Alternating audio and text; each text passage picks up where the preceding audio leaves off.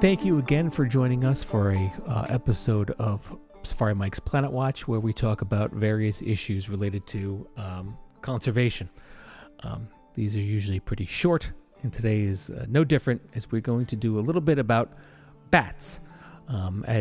People who had heard the last show about cheetahs, I did a poll on what we would like to see. And cheetahs won out, but barely over bats, so I decided to do both. So let's start off with talking about Bat Conservation International. It's one of the largest conservation groups, and they deal mostly with bats. Now, one of the things that you can do to help bats in your neighborhood is build a bat house. And you may ask, why would, on God's green earth, would I build a house for bats? Why do I want bats? Well, the simple answer is bats, at least here in the United States for the most part, eat insects, and they can eat hundreds of insects in an hour at night.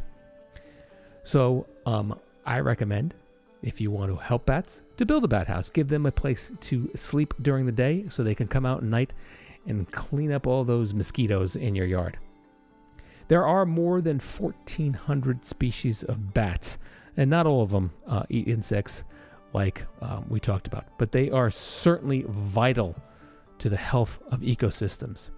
For example, as we noted before, they eat numerous amounts of insects, and even in an hour, sometimes hundreds to thousands. Some colonies of bats will eat tons of insects a night, and I mean that literally, over a ton. You can imagine how much an insect weighs and how much they have to eat. There are some large colonies of bats, however. Other bats act as important pollinators by eating fruit and dispersing the seeds throughout the jungle or wherever they are.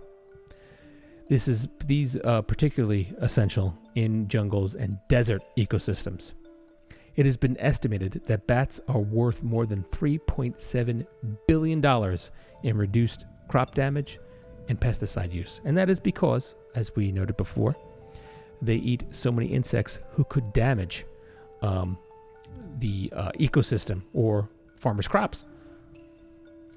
Bats who eat insects often use echolocation, and that is they don't rely on their sight so much as their hearing. They will use sound, and when it ricochets off them and comes into their very large ears, they can locate insects to take for food. Now, other bats, as I mentioned before, eat fruit. These are much larger bats, and the ones that you will see in Disney's Animal Kingdom, which I will touch on now. The species of bats that the Animal Kingdom have are the Malayan flying fox and the Rodriguez fruit bat.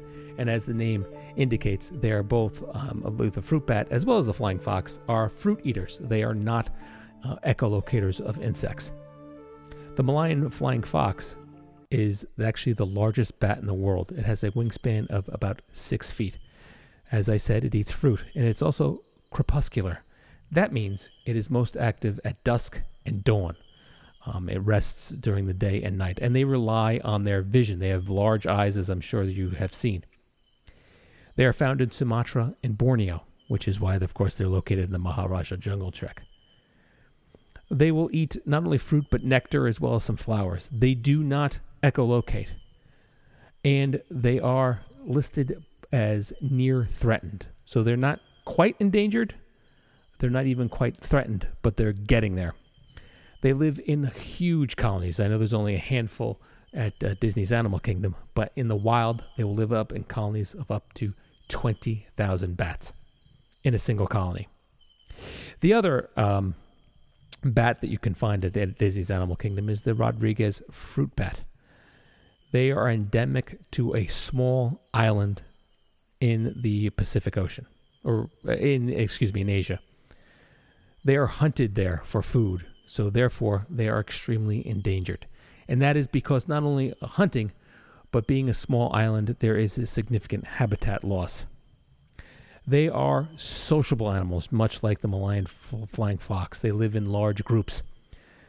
these groups are dominated by a male, and they can have up to 10 females that live with the male as well as young. Non-dominant males will often live nearby in hopes that one day they will become the group leader on their own.